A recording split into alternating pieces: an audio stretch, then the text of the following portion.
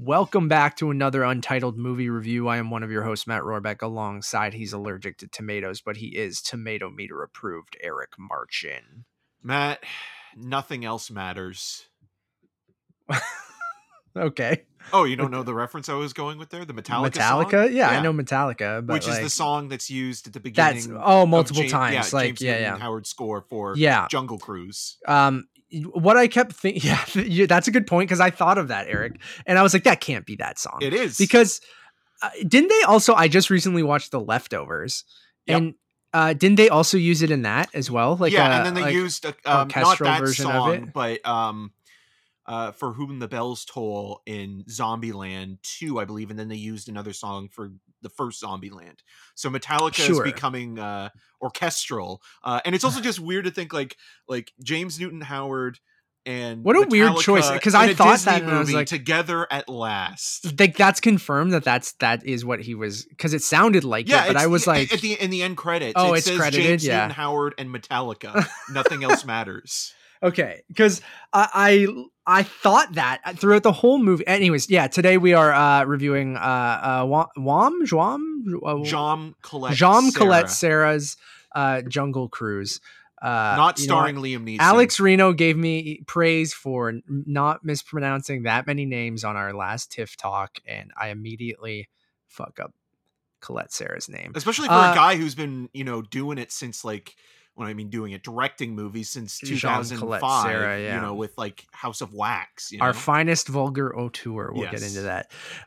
Starring Dwayne Johnson, Emily Blunt, Edgar Ramirez, Jack Whitehall, Jesse Plemons, Paul Giamatti, and many, many more. It will be released on July the 30th, this Friday, on Disney Premier Access and in cinemas. On Premier Access, you can rent it for $35 here in Canada, or $30 in the United States, or you can go to your local cinema and see it if they are open and you feel comfortable doing so. Eric, you lost me at the beginning with the Nothing Else Matters, but it immediately clicked when you said it, because I was like, that is the song I was thinking of while I was listening to the score. Okay, so when that's what $200 million gets you, baby. Exactly. But when that score starts to kind of kick in, I was thinking to myself, okay, this is what I would expect a Jaume Collet Serra, adaptation of a big Disney property based on a ride would be. Like they would have some sort of weird subversive quality even within the score. But as the film, nothing says 1916 like Metallica. Exactly. Or Conquistadors for that matter. But going into the film, and I think this is going to be an interesting discussion to have, you essentially, I don't think we're as far off as you think, because anyways, keep going. What I was going to say, I mean, the premise is pretty simplistic in terms of, if you've seen Indiana Jones or the African Queen, or any number of action adventure movies, including the Pirates of the Caribbean films, of course, which it is trying the Mummy, which it's trying to model itself after quite a bit. You have two charismatic on-screen leads in Dwayne Johnson and Emily Blunt teaming up in this sort of action-adventure scenario where Blunt's character is essentially, Lily, is sort of fighting a patriarchal society in which she's trying to make a name for herself in anthropology and archaeology, and to find this sort of MacGuffin of the film, which is a pedal, and this pedal has the property to heal multiple illnesses and diseases. It's almost like a cure-all kind of thing. And in order, the tree of life, essentially. Yeah. And in order to obtain these pedals, she needs proof, and she has, or can prove it through a previous expedition in Brazil, which the discovery of this arrowhead was found. But she gets nowhere fast, even with her brother, who basically is we're talking about Metallica, she's the master of puppets and he is the puppet in this case, the brother. And so we have this story of her trying to break the glass ceiling, and forge on this expedition with the money and resources that she has, which is quite substantial because her father was also an explorer, and that's kind of where she gets this from, that excitement. And she hires Dwayne Johnson's skipper Frank, which I kept laughing at every time because Captain Frank. Captain Frank, to lead the expedition because he knows the river like the back of his hand. But we also come to learn that Frank is a little bit of a scallywag in his own right. He's constantly manipulating the situation and sort of, trying to get the better hand, and he's got money problems and owes quite a little bit of bit of a money. con artist. Yeah, owes a little bit of money to Paul Giamatti's entrepreneur, who, Nilo. as much as I love Paul Giamatti, and he is a character actor, this role gives him nothing really to do. Yeah. And the real adversary of the film is Jesse Plemons's Prince Joachim, or is it Joachim or Joachim, or many other pronunciations, and he's doing his whole sort of Austrian prince kind of thing with a submarine, which kind of figures into the whole film, and it just sounds ridiculous and more convoluted. There's stuff with conquistadors, which is led by Edgar Ramirez, who basically is playing a Gary Wrath of God, which is a reference to Werner Herzog's film, and sort of that storyline as well, which is sort of setting up the curse that comes the fantastical along. Elements of the movie. Yeah, and that's where also a lot of people will begin to associate the Pirates movies. So I think the biggest problem with this movie, in my opinion, is that you have a CGI laden film that looks really heavily CGI, sort of it's augmented. Like, it's not just, okay, we'll enhance a character, or Proxima is sort of the trusty sidekick of Dwayne Johnson, and it's a spotted leopard, and it's like, okay, I get doesn't look great. It doesn't, but even worse than that are some of the backdrops in certain scenes. Yeah. And you can also understand why there were multiple reshoots on this film to sort of cohesively put it together, and it's inconsistent at times. I don't know if you felt this, but like, all the characters feel like they're both the heroes and their own comedic foil, where tonally they don't feel representative of what the archetype is, where they're trying to be like, okay, Blunt and Johnson are both sort of your classic sort of arch protagonist hero types, but they're also kind of like the goofy sidekick rolled into one. They have their ups and downs, and I don't think that really works as well. Yeah, they don't give them one defined thing or the other. They're, like you said, they're both the leads in the movie, and they're trying to do both of those things. Yeah, it's a juggling act. Yeah, I agree with you that there's some dodgy CGI throughout the whole thing, but ultimately, I kind of just, this is a huge, 6 to 7 out of 10 movie in my eyes. It's just like something that I had fun with while watching. I think Jesse Plemons is, should be in everything. And I mean, that was known before this movie, but just, he is having a blast. I like the chemistry between DJ and Blunt. DJ Blunt should be their DJ name.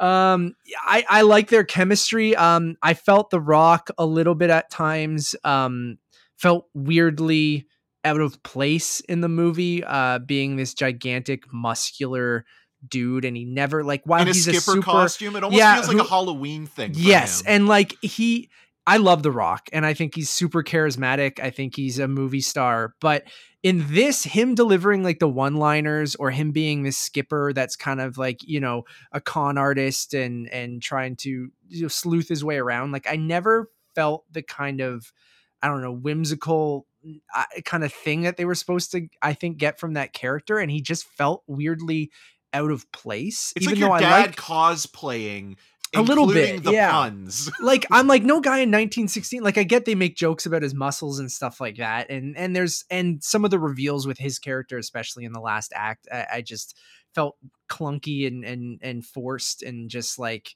again, trying to include some of those more fantastical elements that I just don't necessarily think you needed or completely worked. But overall, like, again, then I go, okay, this is a family movie for kids. Like, it is invoking a lot of those movies that you referenced at the beginning, whether obviously Pirates of the Caribbean being another Disney theme park ride adapted into a fantasy family adventure movie. But then, yeah, I brought up things like, I made the complaint in our review for Snake Eyes that movie felt like a movie from the early 2000s. And I feel like Jungle Cruise also feels like a movie from that time period, but I weirdly mean it as a sort of a positive in this way than I did a negative with Snake Eyes. Like, to me, and obviously it's going even further back, referencing, even older movies than that. But I just ultimately had fun with it. Like, it's silly, it's goofy. Yeah, that some of the CGI doesn't work. But I think the chemistry between Dwayne Johnson and Emily Blunt like held my attention throughout the thing. I do think Paul Giamatti's wasted. I agree with you. I like James Newton Howard's score. The Metallica thing is weird.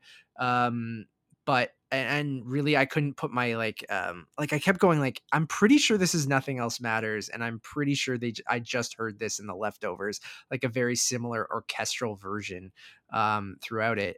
Weird choice there.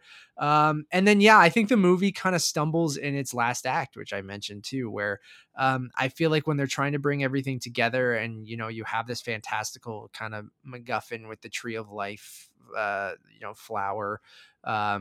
I just feel like that stuff with Edgar Ramirez, and then ultimately with how they try to tie everything together, just feels super forced, and then and doesn't quite work. Well, yeah, you have multiple writers on this as well. Yeah. Like, I'm looking at them now, and like the two of the guys are the duo that directed Crazy Stupid Love and Interesting. Focus. Interesting. And they are an interesting pair where like their films are always sort of just like off center of being sort of a big commercial hit, because there's usually something just sort of almost like, okay, like your classic kind of genre movie, whether it be sort of, again, a con man film with Focus, or um something that's just like, okay, like it has commercial aspirations with the cast, but there's something about it that's just a little off. And I like that about this as well. Again, going back to the use of Metallica in, before the movie even begins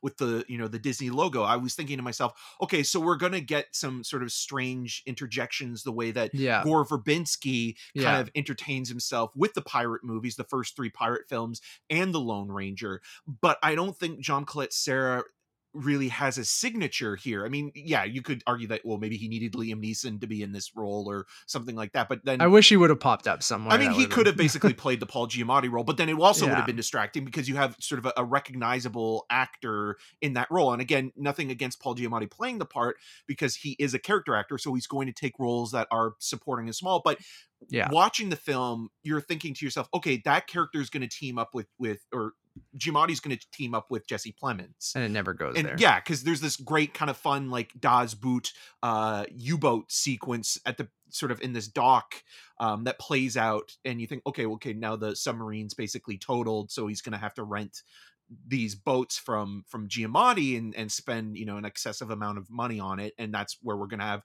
Giamatti kind of playing the second villain in this, like Plemons is Hook and Giamatti is Smee. Yeah, you Sort don't of. even need Giamatti in this. Like, you No, really you don't. And Yeah. again, like a lot of it does feel like, okay, some of it they kind of cobbled together through reshoots, where it's like, okay, some of these scenes worked or played well, but then these other ones that we kind of shot, like this might be like that weird Mandela effect thing, but I swear in that first trailer that came out for Jungle Cruise, and I was looking for it and I couldn't find it, the society sequence that takes place in London, Yeah. England, where you have sort of Blunt's character obtaining the arrowhead. I almost thought that could have sworn that Jesse Plemons' character was more slapstick, kind of goofy in that trailer, but now he's kind of played goofy with his voice, but he's still kind of somewhat More menacing. sinister and Yeah. threatening as an individual, as a force. Like Yeah, he straight up murders a couple dudes in the first sequence yeah, in that exactly, thing. because they his name is revealed. And watching the movie, yeah, like he's doing Klaus Kinski, but it almost feels like that's a movie onto itself. Like he's in a Sure. different film altogether, where like, Oh, with the submarine and his goofy accent, and just yeah. it's absurd. And Yeah. you could say like it's a medley of different genres coming into play. And again, Colette Serra kind of coming from a horror background with both House of Wax and even Orphan, and sort of playing with kind of like the, we joked about at the beginning, the vulgar tourism, and kind of find kind of a seedier kind of quality within a family friendly venue, and it never comes to be. I think the weight of the CGI, the reshoots, I think the chemistry between the two leads is good. I don't Yeah. think that there's romantic chemistry between No, the two. I agree with that. I thought which of it they're more pushing as, quite a bit on them. I think they're to just me, it always felt like, a brother friendship. sisterly or a friendship kind of thing. I never got romance stuff either. That's how I liked that chemistry. But when you push the romantic side of things, again, I don't quite think it works. And yeah, I just weirdly think that I love The Rock, but I just feel like he's sort of miscast in this, or he should have played maybe a different role or something like that, whether it was the Edgar Ramirez role. And I get that he's a movie star. You want to slap him on the poster and make him the lead of the movie. But I just feel like he just, like, I like the nods to the ride and everything at the beginning with all the dad puns and stuff like that. That's the best stuff I think in the film, where like it just works like on that. And that's quintessentially the Jungle Cruise ride, right? That beginning sequence with The Rock doing his skipper thing with the, the hippo popping out. That's all ripped. Have you been on Jungle Cruise before? I haven't. No. Yeah, that's all exactly what the Jungle Cruise ride is, right? Like it's just puns, a goofy skipper, and a bunch of animatronic animals that look kind of goofy, right? So they kind of poke fun at that in the opening of this movie, and I thought that was a lot of fun. And then you're kind of reaching for the rest of it of having nothing to do with the ride. And you can kind of see, behind the scenes going, oh, we want to update the Jungle Cruise ride. So let's put some elements in this movie that we can maybe put into the ride in the future if this movie is successful. And that's where you kind of see the Disney, ness of everything, having a theme park and a movie and it all being kind of one thing. Well, you're specifically talking about some of the more dated aspects of the ride where there has been around forever. There has been conversations where, like, Disney's erasing certain things because there are offensive stereotypical kind of characters. They're doing that with the log ride. They're redoing it as Princess and the Frog. I mean, then you have some of those stereotypes in the movie, but they try to like kind of utilize those in I don't think they get away from them, but the movie does take place in 1916. Yeah. So I mean, like,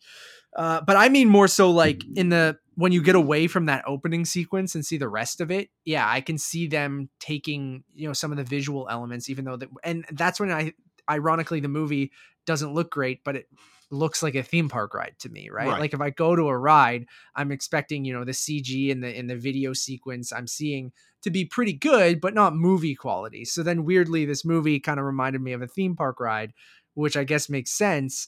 Watching it, with the tree and the colors and everything, like I'm envisioning like them redoing, if this movie is successful, them redoing the Jungle Cruise ride to match the movie, which they did with Pirates of the Caribbean. And there's no doubt that they would do with this. So some of that I can see is frustrating when you're just trying to, watch a movie and you can kind of see them building, for the future of hopefully a theme park ride and different things like that. But ultimately, yeah, I hear what you're saying, Eric, with all that stuff. But then I go back and I go, okay, our kids going to enjoy this? Our family's going to enjoy it? And I think they will. I feel like but what age group as well? We have to consider that for families, because I'd say like the film, 8 to 12, maybe. Yeah, because I mean, there are, I guess, the conquistadors at times do look scary, which I actually kind of like. One jump scare with the snake. Yeah, I actually do like the design of the rotting body and things like that. And the different monsters at the end, or what, human / but I was monsters. Also thinking that maybe younger kids and maybe even a little bit older might be kind of bored, because I think part of the problem, or where my disconnect was, is that it is a very long movie for what it is. And I know a lot of people I know the criticism for the pirate sequels was that as well, where they seem to get longer with each installment. And, at 2 hours and 9 minutes here, like, you're watching the film and there are moments where it's like, okay, the dodgy CGI doesn't really work here. That's distracting me from what's going on in the scene. Okay, again, my counter argument there, kids aren't going to care about that. Right. But I'm looking at this now as a 33. Sure. 32, and I'm trying to 33-year-old man. Families, yeah. The sort of referencing. I'm not saying that's an excuse either. Sorry. No, I get what you're saying, and I understand that, and you have to look at it as well from the point of view of our kids going, like, who is this for? And they're going to like, Proxima, and they're going to like sort of the slapstick nature of the action The set German pieces. accent, like that stuff Oh, it's even so is goofy like, and over the yeah, top. But then I wonder about like, how much of that are they going to like? Because it is very repetitive after a while as well. And, as colorful as the movie is and as vibrant as it is, it's very hollow because it, again, is all artificial. And like you kind of seem to just kind of it meanders as you're yeah, watching and you're kind of taken out of it. And I kind of just felt numb to it. And then even the stuff with, you know, Jack Whitehall is the actor's name, am yeah. I correct? Where, his His coming out character, and his stuff coming like out, that. like Yeah. it's better than some of the last few Disney movies to kind of tackle the subject matter and sort of having a gay character Mhm. in a more than, extra or cameo role or hinted at.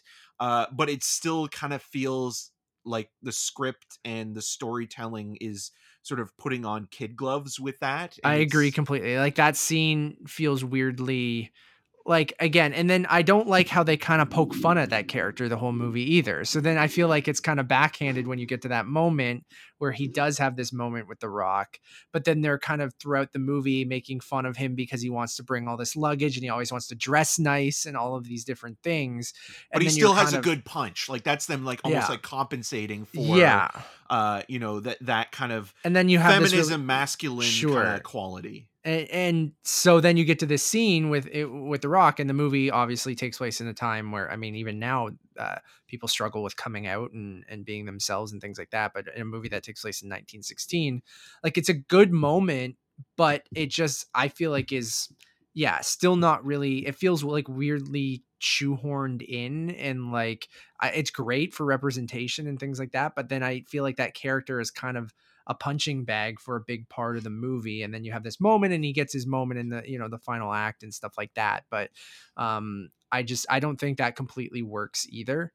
Obviously what's the second openly gay Disney character after LeFou in Beauty and the Beast, right? Like in their live action stuff, and the LeFou thing is just, was it even referenced in the movie? I don't even remember. Yeah, and then before And that, the Russo brother, and it's and totally, yeah, I mean, yeah, if you're talking Marvel or Star Wars and things like that, but I'm talking just specifically Disney. But yeah, I don't think that stuff's handled super great either. And don't get me wrong, I don't think this is a magnificent movie, but for me, in a time right now, where I do think it really stumbles in that last act, but I did ultimately have fun with it, and I do think families will ultimately have fun with it, like the Pirates movies, which I don't even love the Pirates movies either. But again, I agree with you. Gore Verbinski brings something to that, and I always like him doing something a little bit weird or different, that you wouldn't kind of expect in a big budget kind of Hollywood movie and things like that. But yeah, I'm like, I think it's pretty middle of the road, but I still ultimately or enjoyed middle it. of the And river in this case. aha. And I ultimately, like, again, I like the cast. I think Jesse Plemons, I just think, letting him go full camp in this, I Yeah, think is a full lot of Klaus fun. Kinski. He's just Yeah. literally doing Klaus Kinski, Yeah. which again is also just funny because Aguirre, who's played by Edgar Ramirez, Mhm. is the Klaus Kinski played Okay. Aguirre in Aguirre Wrath of God, which is There you go. being So it's a very referenced. direct Which reference that again, I feel almost I don't want to give complete credit that to no one Jean will get Colette except for Serra because it yeah, might be the duo the from screenwriters, the yeah. screenwriters who kind of did that, but that's where like the film nerds and film Yeah. Twitter will kind of get maybe a bit of a Well, kick out yeah. of that. Yeah, yeah, yeah. And then yeah, Emily Blunt, I really love in everything. And then like I Oh, that's said, the other thing as well, like the constant joke of her wearing the pants in the family yeah, or the trouser joke. It's like some of the 1916 humor, Eric. Women yeah. couldn't wear pants back then.